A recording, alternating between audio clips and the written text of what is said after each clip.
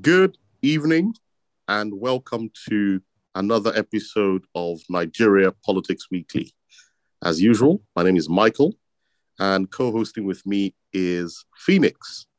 Today we have one guest. Our guest is Ikemesit. Ikemesit is the head of research at SBM Intelligence in Nigeria. Now we're discussing three topics. Firstly, we'll discuss this drama or rumored drama between Governor Nyesom Wike and Atiku Abubakar, the PDP's presidential candidate. Secondly, we'll discuss Buhari's approval and then reversal of the Seplat acquisition of Mobile's assets in Nigeria. And thirdly, we'll discuss a leaked memo from Governor El Rufai of Kaduna to President Buhari, in which he's basically said terrorists are competing with him for control of Kaduna State. So the first topic, Wike v. Atiku. Now, Phoenix, the newspapers were reporting this week that Wike had taken Atiku to court to challenge the PDP's primaries, claiming that the way it was conducted rendered it null and void. But then Wike, a few hours or maybe I think a day after, came forward and said actually he never filed any sort of lawsuit. So in your view, can you tell us what is going on? Is there tension between Wike and Atiku? Phoenix? Hi, Michael. And hi, Ikemesit. Thanks for joining us this week. Hello, listeners. I think I almost thought for a minute that was a rhetorical question, but let's take you forward. I think anyone who's followed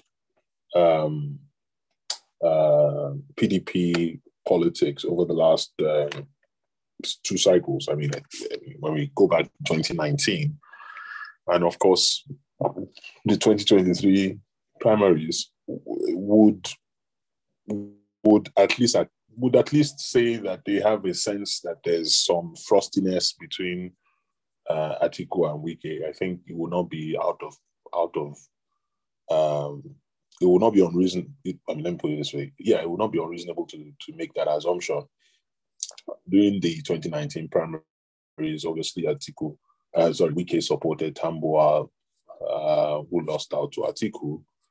And this time around, Wike himself was vying for the PDP ticket and believed very strongly that he had a chance at winning it.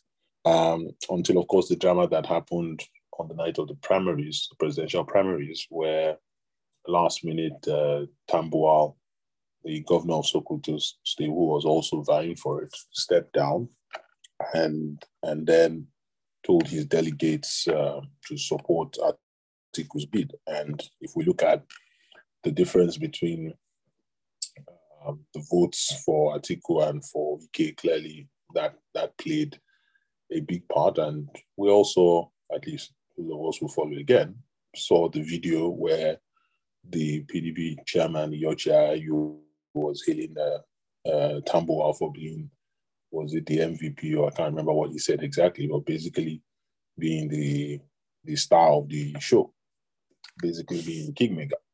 So, and those who, it has been reported, and I think it's widely understood that there is a cordial relationship between Tambuwal and Wike, which has been nurtured over time. And as I said before, Wike was a very strong supporter of Tambuwal's bid the last time. So one can imagine that betrayal really hurt Wike, and we've seen, first of all, his withdrawal, and first, I don't remember him congratulating Atiku or being willing to play an active role, being such an influential member of the party and one of the very senior leaders. You could practically say he was one of the backbones of PDP after they lost out in 2015. And so, when you look at all of that, it is clear that there is some frostiness there. And then when we heard that there was a suit that was filed against PDP, Atiku, and Tambuwal by Wike, as reported by the papers, a lot of people thought that this was a further pointer to that the unease in that camp and the issues between both men, despite the fact that the PDP had been trying to do some reconciliation. But at the end of the day, I mean, we've also seen that Wike has denied being behind the suit. We've also seen Cosmos Ndukwe come out and say he's the one who filed a suit. And so the drama continues. And it remains to be seen if there can be any true reconciliation. We've seen Wike show very clearly that he's going to make it an uncomfortable period for the PDP and for Atiku. We've seen his frolics with members of the APC. I mean, we're hearing all sorts of things come out. It just goes to show that, look, if you refuse to do things in a just and equitable way, I mean, these are the things that come up. PDP having jettisoned zoning and deciding to go the way they did to enable Atiku win should have been prepared that some people will simply not be happy about it, and most especially that Wike would not be happy about it. And given the outsized role that he's played in the party over the last 7 to 8 years, it stands to reason that he will feel aggrieved. And so they need to find a way to solve that. And, some of the things that he talks about and some of the things, I mean, the initial reaction from a lot in the Atiku camp was almost as though they could brush him off. And, it's happened, he should move on. But I think now they are realizing that he hasn't moved on. It's going to create a significant issue for them. Thank you, Phoenix. I just want to press you on 2 points. The first is Wike himself, before the primaries, came forward and said, look, I'm not going anywhere. I'm going to take part in this vote, and whoever wins, I will support the person. And even after Atiku was declared winner, Wike congratulated Atiku. So the first question is, what does he want? And secondly, it's the fact that the idea was that there should be zoning. Well, most people felt it was the turn of the Southeast to produce the candidate. But Wike himself conspired against the Southeast, hoping to get the ticket for himself. So who is he looking to blame in all these things, Felix? My stance. I believe very strongly that the presidency should go to the Southeast, and if there was any party that was supposed to enable that happen, it was the PDP, and they chose not to. And so I'm with you entirely that, first of all, he participated in the farce that was, let's throw it open, there's no zoning, blah, blah, blah, thinking that he had already secured votes and secured support that would get him there. And so his actions, can be termed to be that of a sore loser. But it goes back to the main grounds that he has held, in the sense that even if you go back to 2018 when Atiku came back and Saraki and all those guys, he was always cold towards them, because it was like, look, you guys took the party to the cleaners. You're the reason why we lost in the first place. If we remember, Wike was a member of Goodluck Jonathan's government. He was a minister in that administration before he, of course, ran for the governorship in 2015. And so he remembers that, all the shenanigans and the way they left the party, formed the MPDP, allowed APC to come into power, and then they now come back, and all of a sudden the party is being handed over to them, while the stalwarts who kept the lights on and made sure that in some way or fashion the party remained in existence are being brushed aside. So in as much as he is party to the farce that is the 2023 primaries that they've held, he also has a point as to look, why are we rewarding people who showed disloyalty to the party at the expense of those of us who were here? So, I mean, they're both sides.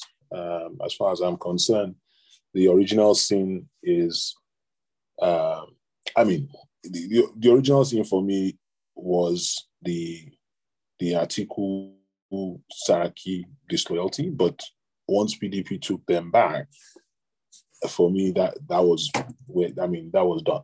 The moment you allowed them to come back and Atiku was named your flag bearer in 2019, that's all done. You can't revisit that conversation. Then, for me, what's the most critical issue today is the fact that you refuse to acknowledge zoning, and particularly to zone to that region that we all know should have been the one presenting a candidate, and you played a role in that. So, for me, he chopped breakfast that he wasn't expecting to, and he has to live with it. But if he feels that he has enough clout to create problems for Atiku, who am I to say he should not? So, I mean, at the end of the day, they need to sort themselves out. They knew that there would be a problem. They can't assume that they didn't know that, or they can't act surprised, like they didn't expect that. I mean, that he would. That yes, he may accept the result.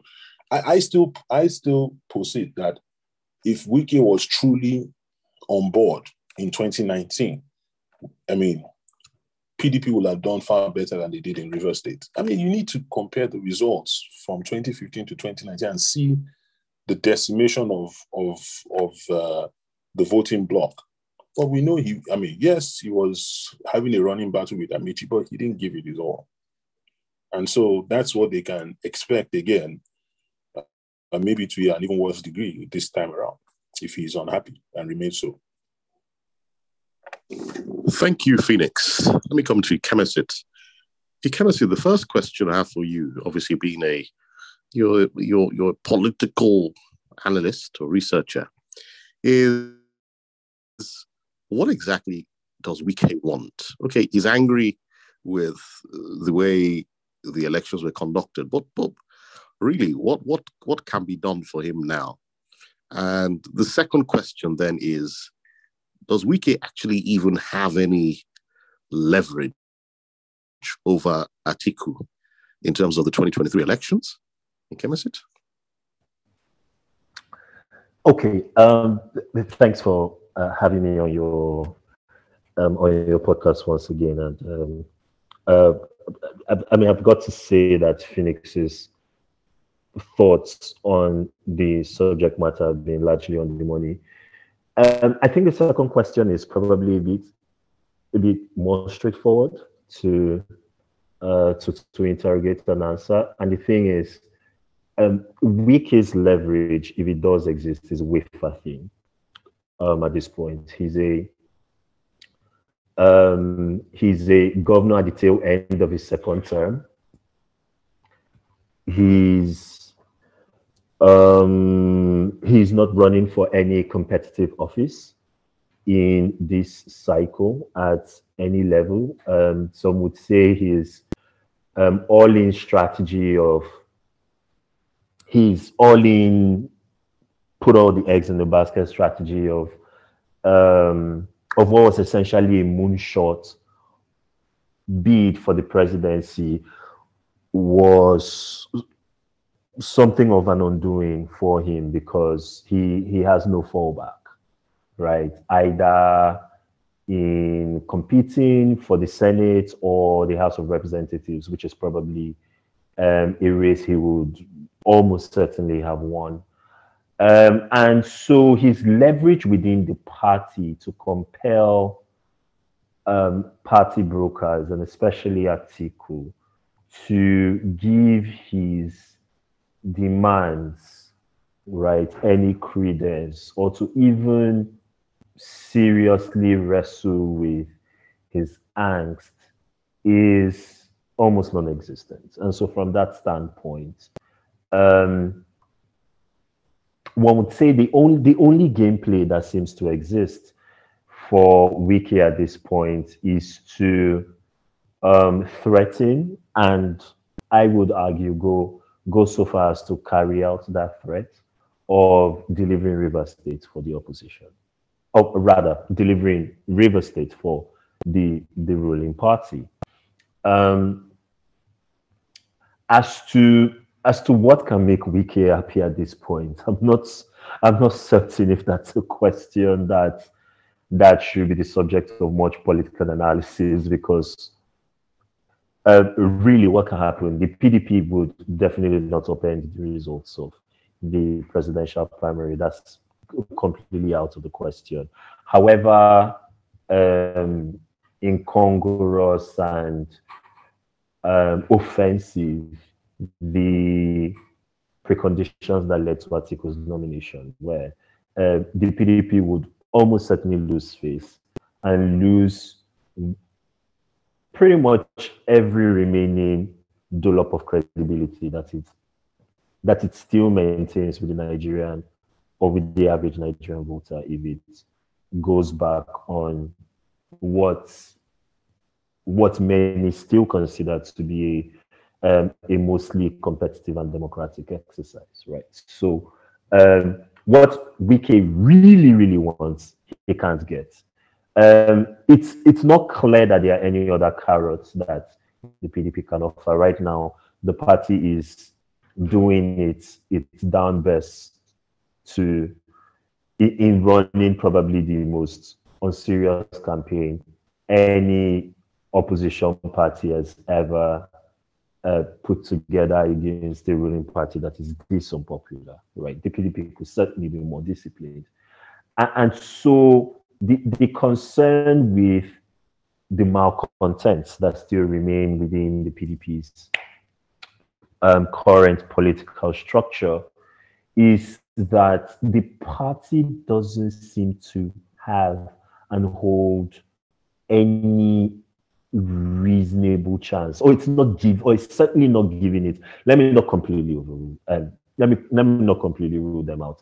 It's not giving it's not giving this particular race, at least as at the time of the recording of this podcast, because it's likely my thoughts do not age well. But as at the moment in August 2022, when this conversation is happening, the PDP isn't putting forth its best foot in terms of really ramming home the weaknesses and the failings of the current administration, right? Instead, it has been and still is being distracted by these needless, unprofitable, energy sapping exercising in fighting, which it's currently grappling with. And so, from that standpoint, you can see Wike's continued furore at the results of the presidential primary is sapping the PDP of much needed energy, much needed airtime and newspaper space, much needed publicity, and certainly much needed political campaigning discipline, which the party might probably be better served deploying in its pursuit, in its pursuit and in its aim to wrest the presidency from the APC. So where all this leaves Wike, what his exact game plan is, what his post 2023, his immediate post 2023 future is, and how exactly he can compel the party to be more amenable to his interests and to his desires is as unclear as a December morning weather forecast in Nigeria in the thick of Harmattan. So I'm really at a loss as to how he gets out of this with any semblance of a victory. Thank you, Ikenosit. I suppose the follow-up question to the issues you've raised are, Rotimi Amaechi is also in the picture in Rivers State. So if you're saying Wike might conspire to deliver Rivers State to the APC, then how does Amaechi fit in the picture? So Tinubu does a deal with Wike, then does that cut out Amaechi, or does that mean Amaechi and Wike have to reconcile, to work together to push out the PDP, or how do you see the arrangement working? So the premise that underpins your question, right, is certainly an important one to wrestle with, because however you splice the political dynamics, right, in Rivers, and it always has been, and it currently is an evolving one. It would be a marriage of convenience. It would definitely be a partnership of strange bedfellows. But why I would want your listeners to not completely rule out that possibility, I'm not saying it's imminent. I'm simply making the argument that it appears to be Wike's only realistic play right now, is that the APC itself is, in many respects, it certainly was in 2015, and when you certainly look at the dynamics of the Tinubu-Buhari relationship, for example, the APC has formed in the game in cobbling together strange, unwieldy, seemingly contradictory political elements under one roof and finding a way of making it work. At its heart, the APC was a marriage of convenience that was put together. My friend Chetan Wanze, who is also a friend of the podcast, likes to think of the APC as a special purpose vehicle, a political special purpose vehicle, right? Of interests who were only united and solely motivated by their desire to kick out the PDP, right? And go lock Jonathan out of office in 2015. And so the APC has formed in the game, right, in putting together these sorts of arrangements. And Tinubu has also shown himself to be something of a deal maker. It's not one of the signature political talents that he's known for, but he, over the course of his political career, and when it has suited his interest, he has found a way of making it work. And we do know, right, from some of the media reporting, right, and also through working some back channels, that Wike has had conversations, right, with APC type elements. I mean, the well-publicized visit of Babachir Lawal and Yakubu Dogara is instructive in that direction, although Lawal and Dogara are malcontents themselves, right, within the APC because of their well-stated opposition to their party's choice of a Muslim ticket. Perhaps more crucially, Wike has not completely ruled out the possibility of either joining the APC or working in a way that is not detrimental to the APC's interests, as he did as he somewhat did in 2019, which you have already, I think it was either you or Phoenix, right, pointed out. And so when you put all of these things together, you do have the makings, I think, of a potential bombshell political deal that, might already be in the works, but certainly makes hypothetical sense, right, for Wike, because there are certainly, the APC has, just by the sheer power of incumbency, probably by a shape, has the more realistic chance of being in charge of the presidency. And as a result, it is in a politically superior position to the APC, where it can offer Wike some carrots. And obviously, Amaechi would have to be compensated and accounted for in this dynamic. And say what you want to say about Amaechi, he's been one of the president's consistent political backers and supporters. His standing and his reckoning within the APC has never really been in doubt, right, from the get-go, from 2015 till date.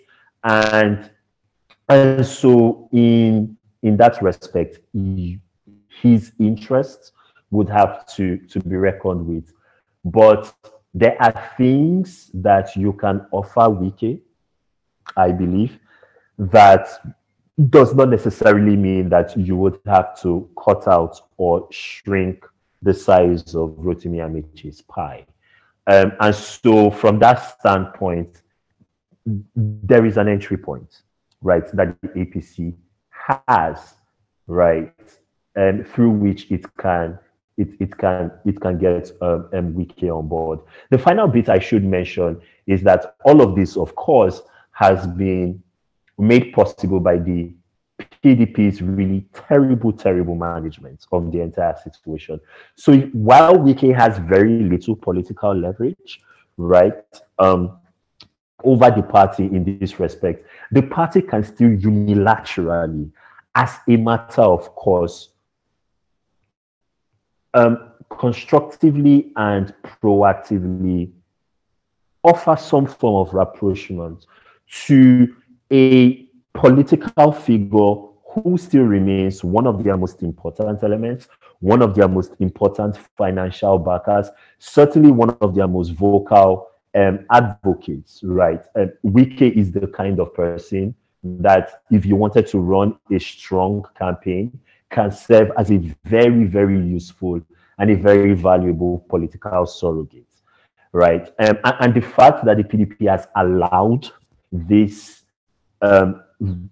this rift to fester and to coagulate, right, up until this point is really a statement as well as an indictment of how far that party has fallen from its heyday when it was very good at political problem solving and getting all of its stakeholders on board and on side to its interests. And so in that respect, I think in the end, the PDP also has the PDP should also share a healthy amount of the lion's blood in ensuring that its Wike, its candidacy and its prospects in 2023 have gotten to the point where it is right now. Thank you, Kemisit, for shedding light on these issues. It's going to be quite interesting to see which way the negotiations go, whether the APC can persuade Wike to go with them or the PDP can offer him a satisfactory accommodation. But anyway, to our next topic, which is the Seplat acquisition of ExxonMobil's assets in Nigeria. We initially assumed, it was announced by Buhari himself, that he had approved the $1.3 billion acquisition. And then within a few days, Buhari also then announced that actually he had disapproved of the transaction. So, Phoenix, can you talk us through this? Because I remember seeing the announcement of Buhari's handle when he said he had approved it. It seemed like a very detailed analysis of how he reached his decision. It gave the impression that this was a very presidential president. And then within a day or two, he's basically gone back on himself. So can you talk us through what is going on, Phoenix? You know, Michael, this is one of the times when I wish I could actually talk us through what is going on. But, you know, I would say I'm surprised because, I mean, those who have followed happenings in the oil sector might also know about similar incident when ADAX's license was revoked, then unrevoked, then, you know, revoked again. But, I mean, this flip-flopping is just stunning. And to provide context, those who know, I mean, the way things work in the oil sector typically is Nigeria has joint operating agreements with a number of oil companies, but primarily the oil majors. And in this instance, you have NNPC and ExxonMobil have this agreement where they're operating together certain oil fields. And it's quite lucrative. But of course, we've seen that a number of the oil majors want to leave the onshore areas for obvious reasons, with all the issues they're having with managing in the Niger Delta and things like that. And ExxonMobil is the latest to want to make that move. And of course, they then started shopping this around, and Seplat, showed interest, made a bid, which Exxon is happy with. And of course, they then needed to get approval from the regulatory authority in Nigeria, and the power has, as I understand it, from what I've read so far, resides with the Minister for Petroleum. In this case, Buhari is both the President of the Federal Republic and the Minister for Petroleum. And having, gone through, as you said, all of the motions and, received all of the submissions, he deemed it fit to approve the deal to go ahead for Exxon to sell their stake to Seplat. Of course, we now are operating under a different regime with the PIA passed. And so the NUPRC, which is the regulatory body, had raised an objection and said that this is not meant to go ahead. But I believe that, what we heard was that Buhari had overruled that, having consulted with the Attorney General and gotten legal advice that the deal was kosher and it was okay and it was in the best interest of Nigeria for it to go ahead. But then, and so of course they made public Buhari's approval, but then the regulator went publicly to say no, that the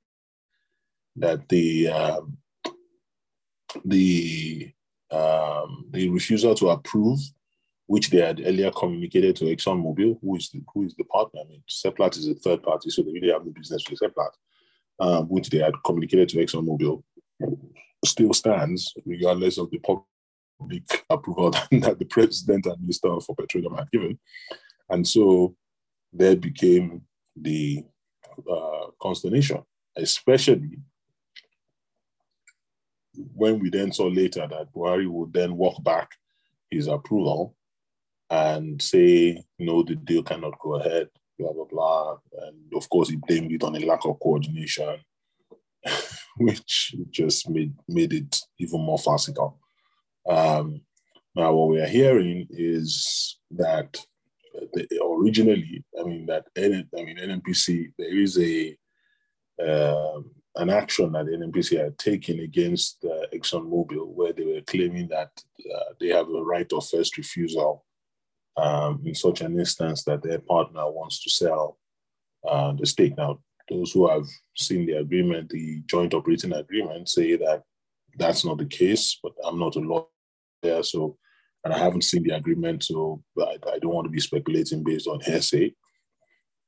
But to the extent that the President, in his capacity as the Minister of Petroleum, to whom the authority still resides in, had given that approval, it's just stunning that they would then create such a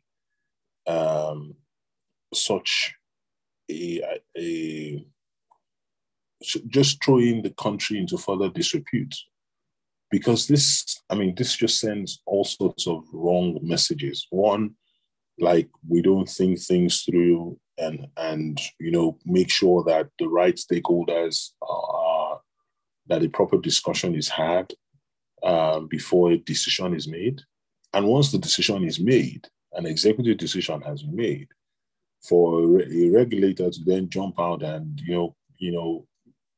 go against that and And then for the decision maker to backtrack and on the basis of, oh, there was lack of coordination, just sends the wrong messages to the not only the stakeholders in the deal, but to the wider public, and particularly the investing public, especially at a time that Nigeria needs help and support in boosting the oil sector and the economy at large. We know that that's why the PIA, we finally saw light, is to bring investment into that area. And if you're creating this sort of policy flip-flop, it really doesn't fill people with confidence to bring their money in and see this kind of drama unfold.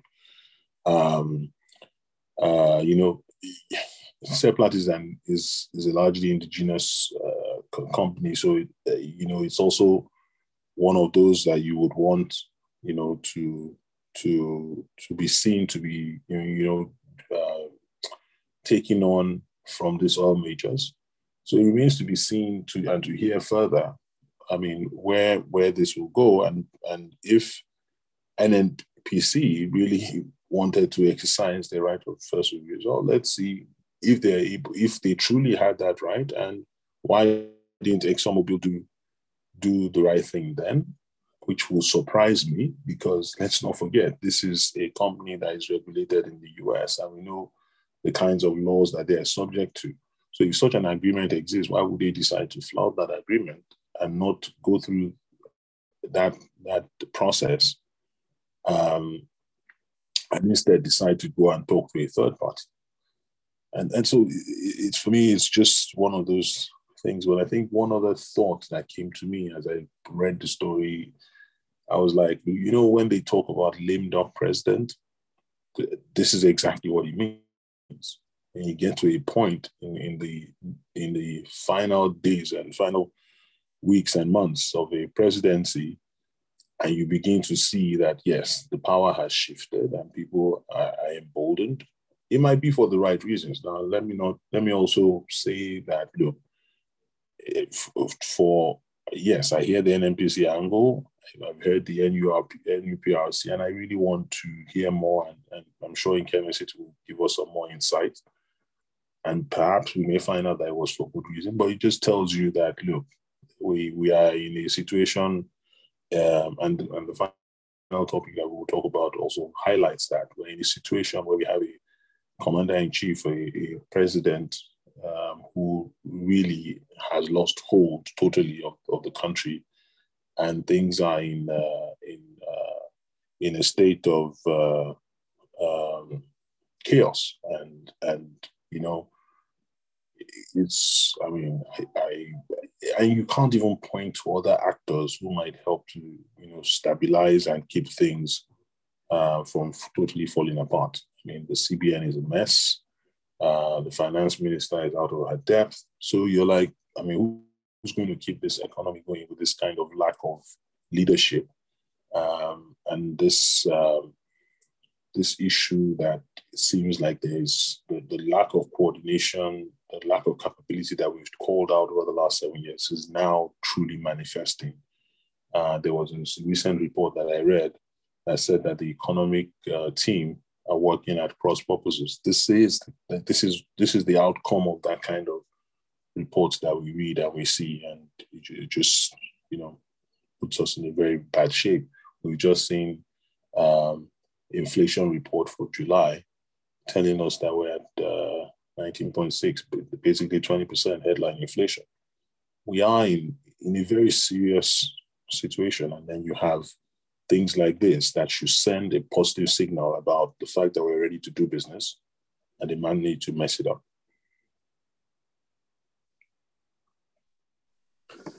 Thank you, Phoenix. Kemisit, I want to bring you in at this point to get some clarity on some of the issues Phoenix has raised, because one of the things he said is that it shows that there's this lack of coordination in Buhari's government. But a number of people have said that this goes beyond a lack of coordination in the government, that it seems Buhari himself is suffering from a lack of coordination, because I have to go back to the tweet. It was a very detailed announcement from Buhari. He basically is the equivalent of reading a judicial pronouncement where a judge takes you through 3 or 4 paragraphs explaining his thought process and how I arrived at a decision. And then for the judge the next day to tell you that actually, no, I've changed my mind. It makes you wonder, like, well, what is going on within this judge himself? So on a personal level, can you, I'm trying to find the polite way to ask the question, but is everything okay with Buhari? Because this is it's very strange for you to give a detailed announcement explaining how you've approved something, and then the next day you literally reverse yourself and act as if nothing has happened. So is it that Buhari doesn't know what he's doing, or different people are telling him different things and he's just announcing based on who has whispered things to his ears? And then the follow-up question to that is the fact that, as Phoenix touched upon, ExxonMobil is an international, sort of multinational type of business. They're floated on the New York Stock Exchange. So I'm sure this must have had an impact on investor confidence when on one moment you think the company you've invested in has sold its assets, and then the next minute you're told it hasn't. So can you sort of address these issues, Kemisit, starting from the first? Is everything okay with Buhari? All right. So for some mystifying reason, I've developed a hiccup mid conversation. So I'll try and talk through it. But apologies if there are some pauses while I share my thoughts. Where to start on this particular story? I mean, there are any number of starting points. Like, I think, so there are 2 things. One, we need to remind ourselves of one odd but salient and relevant context to this story, which is that Buhari is not only the president of the Federal Republic of Nigeria, he's also the Minister of Petroleum Resources. And I think where the presidency erred in this. So first, the fait accompli, which the presidency tried to rest on in its backtracking of the original approval announcement, was just nonsense. And that's not a word I use often. Blaming it on a lack of coordination between the agencies is as close as you will get to just flat out lying about the facts of the facts that surround this particular development. The simple fact of the matter remains that the Minister of Petroleum Resources, who also happens to be the President of the Federal Republic of Nigeria, seemed to have forgotten that the Petroleum Industry Act was now in force. Now, the Minister of Petroleum Resources under the old Petroleum Act, as well as other associated oil and gas legislation, and I would know this because I've done oil and gas law, my training and my qualifications that are actually in law, offered the Minister of Petroleum Resources a wide variety of discretionary powers, especially with respect to industry regulation approvals, and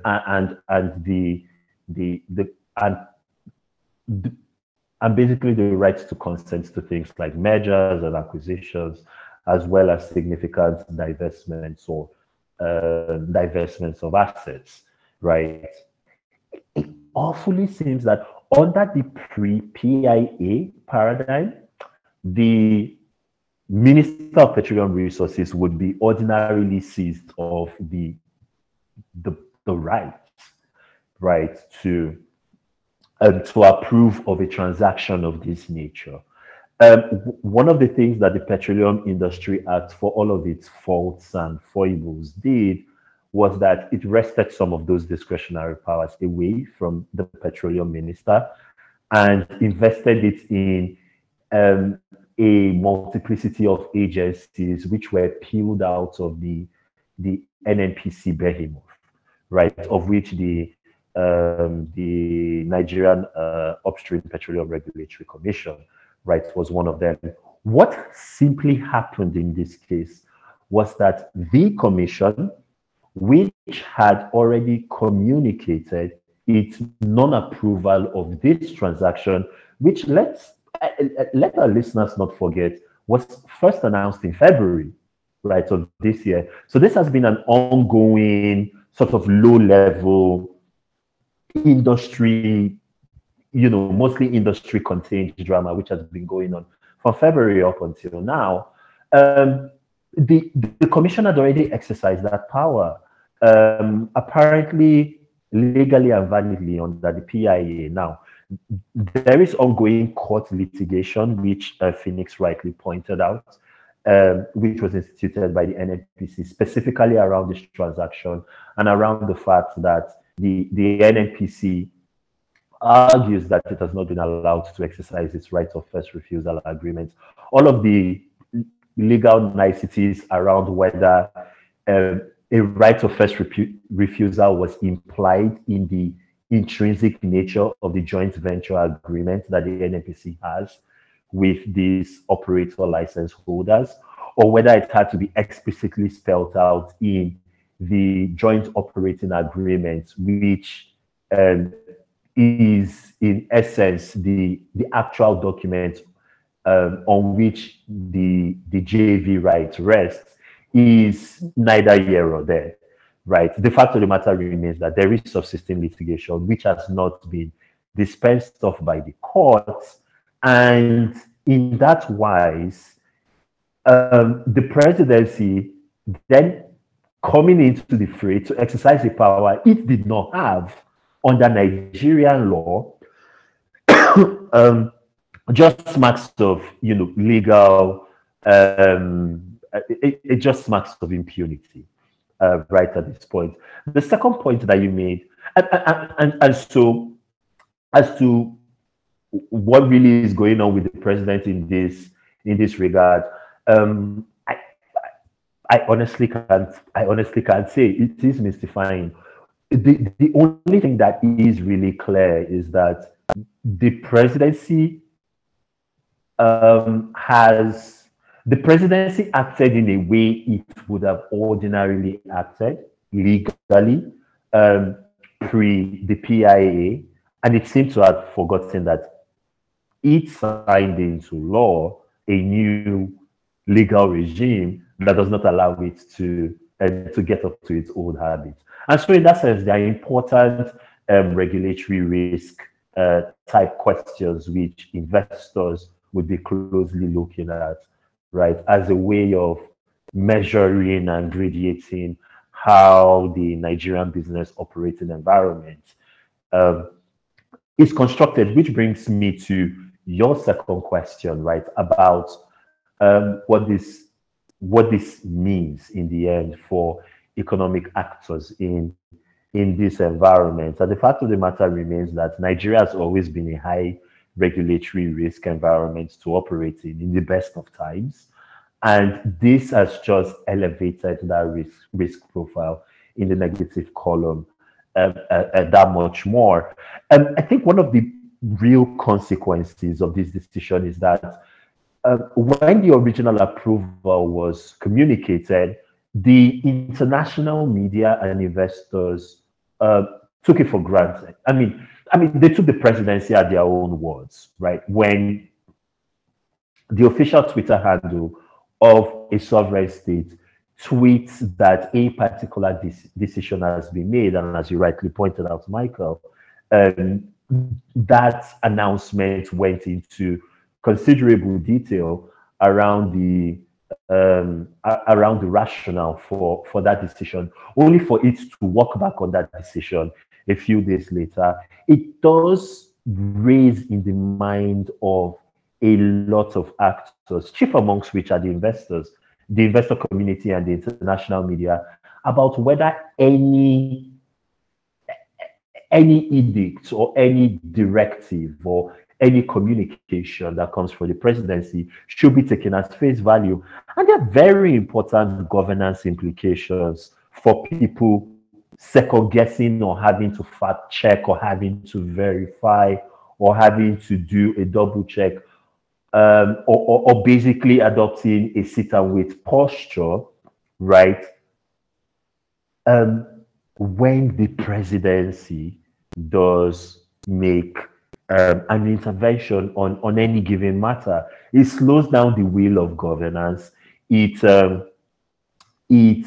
it disproportionately distorts business decision making, as well as business planning, and investors don't like to have to labor under those sort of headaches. It's one thing if this was the NNPC, or if this was even the NUPRC itself that was, making this volte-face. I mean, yes, there have been important consequences, notwithstanding, but we have gotten inured and we've gotten used to, say, the Central Bank of Nigeria, embarking on policy somersaults and policy fits and turns, right? It's quite another thing for the presidency itself to be indulging in that kind of behavior. And so from that standpoint, this is concerning on every level. This just validates the business strategy, many would say, that the multinationals have adopted in trying to walk themselves out of this very high risk environment. It was quite extraordinary that the president of Royal Dutch Shell said in his announcement that Shell was going to divest its Nigerian assets, that Shell's future is not oil. It takes an extraordinary leap of understanding that is grounded in nearly 70 years of operational experience in a country like Nigeria, for the head of one of the world's biggest oil and gas multinationals to justify his leaving your market by saying that the future of his company is not in the industry that his company operates in, right? And I think that just summarizes everything that needs to be told, that needs to be said about how Nigeria is such a dysfunctional place to get anything done, about how Nigeria is a difficult place in which to do business, even if you have the resources, you have the expertise, you have the experience, and you have the will, right, to make things happen.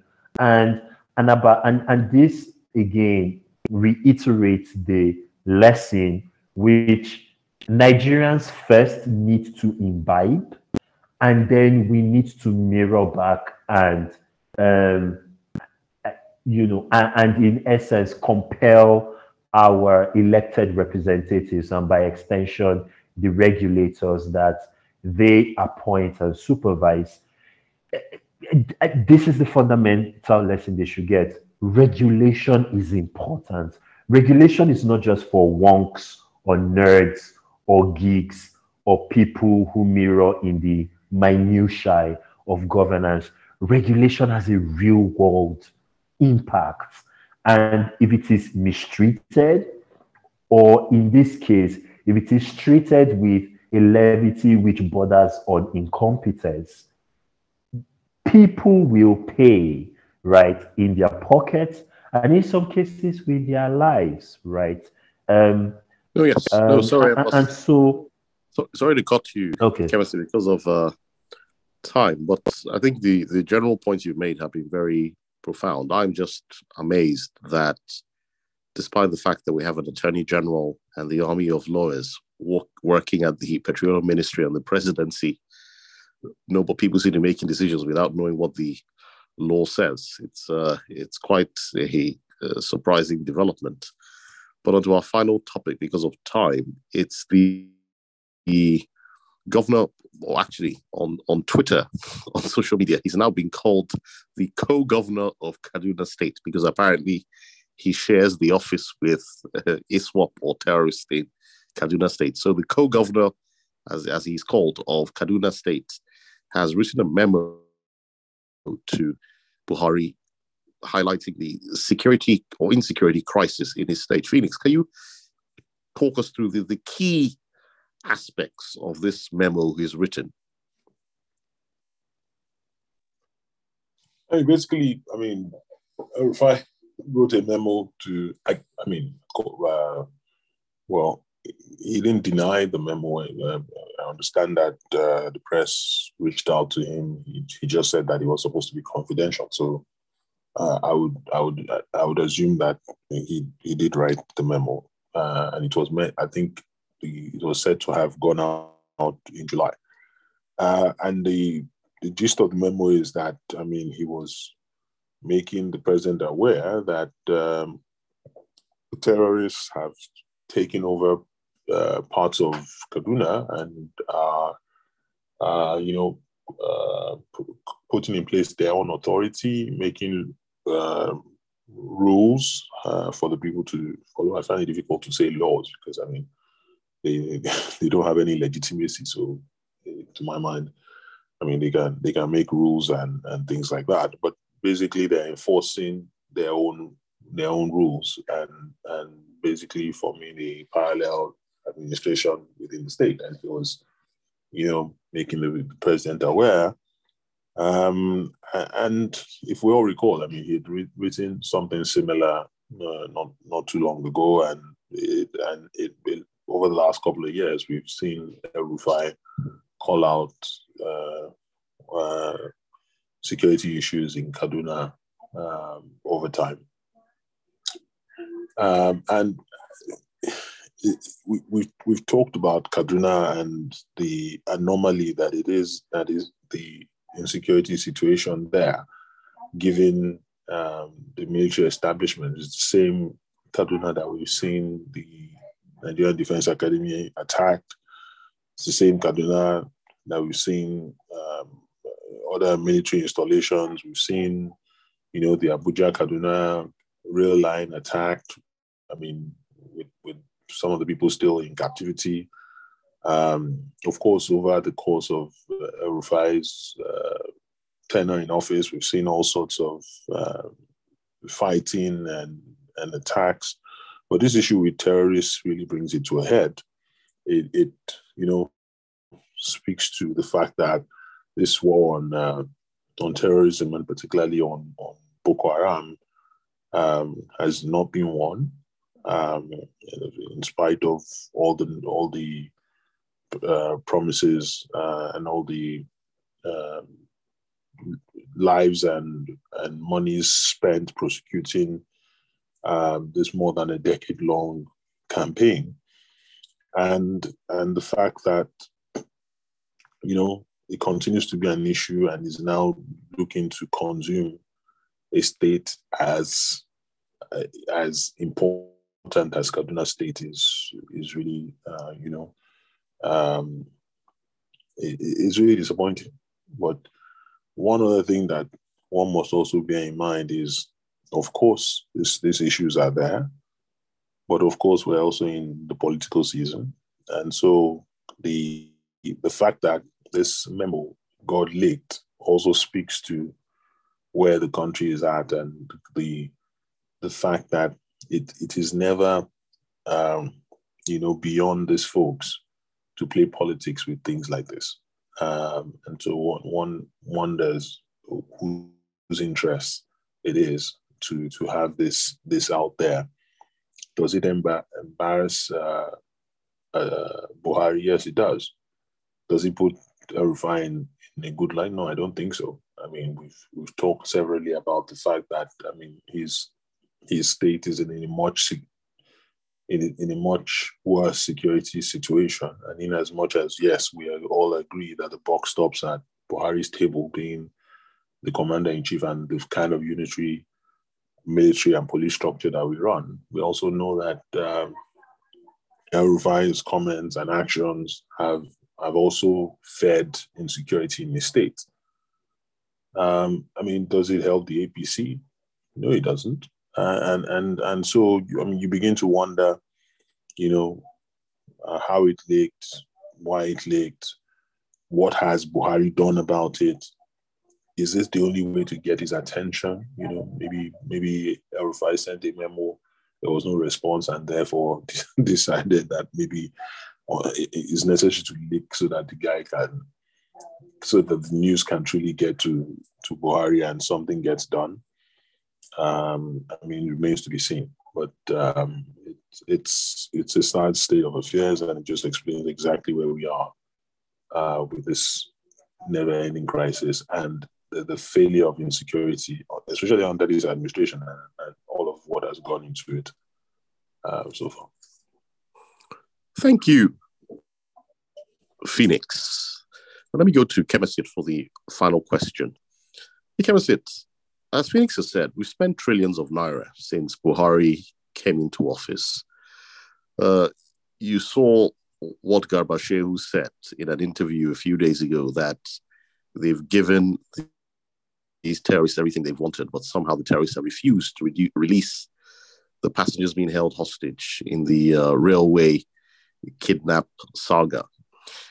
And as an observer looking from the outside, it seems as if we have a Mr. Bean style approach to security management. Nobody seems to know what is going on. They can't tackle kidnappers. Terrorists are roaming at will. Governors are not in control of their states anymore. So I suppose the question is, what is really going on? Because are you saying the Nigerian army is incapable of defeating these terrorists? Is that what the issue is? Or can you, based on your own research and analysis, can you tell us what really is going on with the security situation in Nigeria? In Kemisit. First up, I should say, Michael, you're rude for saying that Nigeria has adopted Mr. Bean approach towards security management. I think it's fair to say. But away from that, I think the thing is this, right? Security management, it would surprise you within the Nigerian context. There's very little coordination. I think that's the big missing gap. Like Phoenix said, you've got lots of resources that has been plowed into security management.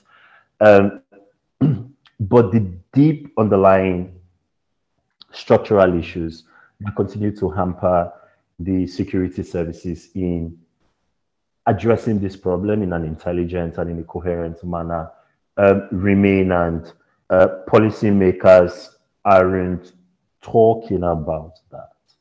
And worse still, they do not intend to talk about that.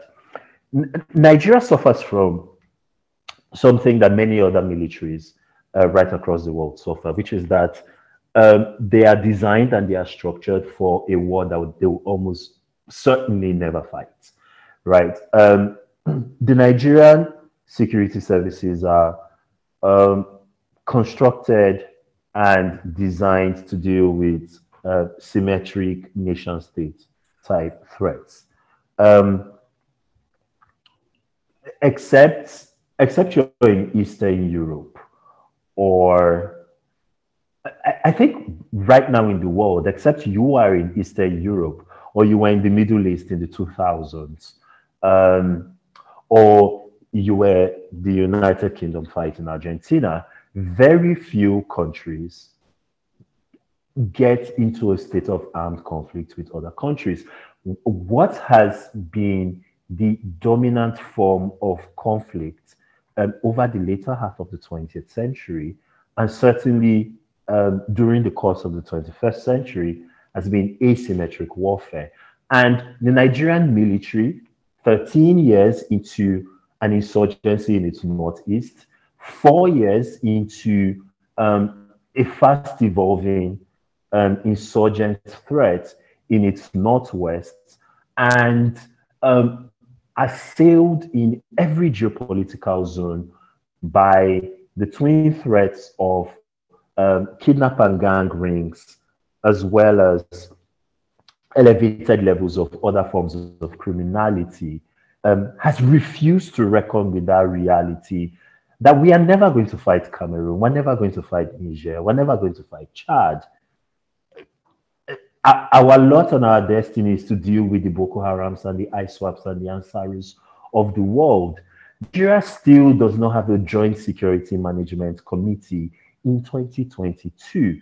The service chiefs are only, they only have a collective in name only. We only call them the service chiefs because they tend to have general and joint meetings with the president. So oftentimes the only time when they are talking about operational strategy, right, amongst themselves is when they are reporting to the president. They report individually to the president. There is some coordination through the Office of the National Security Advisor, but that office has not been given the depth and the heft that it needs and it requires.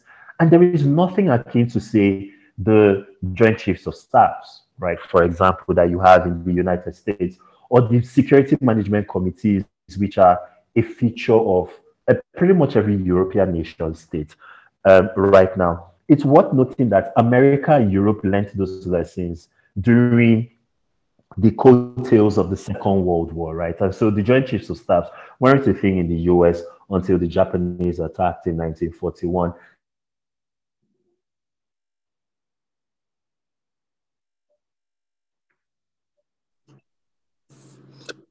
Are you still there, Ikemesic? We seem to have lost you.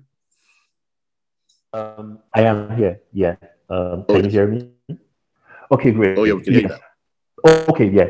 So I was trying to make the point that the United States, as well as the United Kingdom, learned in the face of new military threats during the Second World War that in order to win those fights, they needed effective coordination amongst their armed services, because by their fundamental nature, the Army and the Air Force and the Navy are preoccupied with fundamentally different operational areas. And so their approach is always likely to be different. Nigeria right now has 17 security agencies that don't talk to each other in an intelligent and in an intelligible manner, do not coordinate at a strategic and as well as at an operational level, and where things like resource sharing and where things like resource sharing should be the order of the game, you've got resource competition amongst them.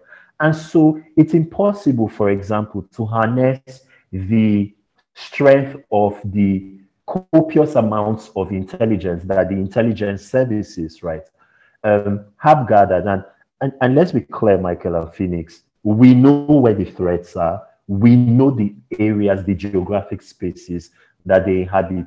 In many cases, we know the personalities that are involved, but that absence of security coordination and the requisite lack of political will to force and operationally implement, right, the kind of coordination that we need to coherently match and effectively deal with this threat is absent. And the real tragedy of the Buhari administration is that there was an opportunity for this current government to get that particular piece right, and it hasn't gotten that. And what we've had is, resources that have gone down the drain. Lots of people who have been, lots of people, but in effect, a small circle compared to the wider Nigerian population, who have been enriched as a result of these morals, and the continued perpetration and expansion of the operational spheres of influence of these insurgent and terror groups.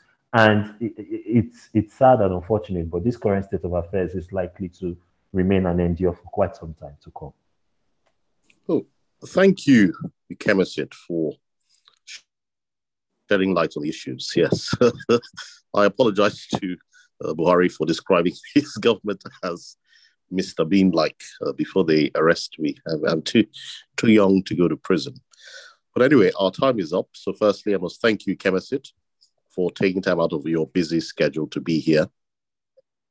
Thank you, Phoenix, for co-hosting this podcast with me. Last but not least, thank you to our listeners for always giving us helpful feedback and being supportive. So until same time next week, I say have a fantastic 7 days to everyone.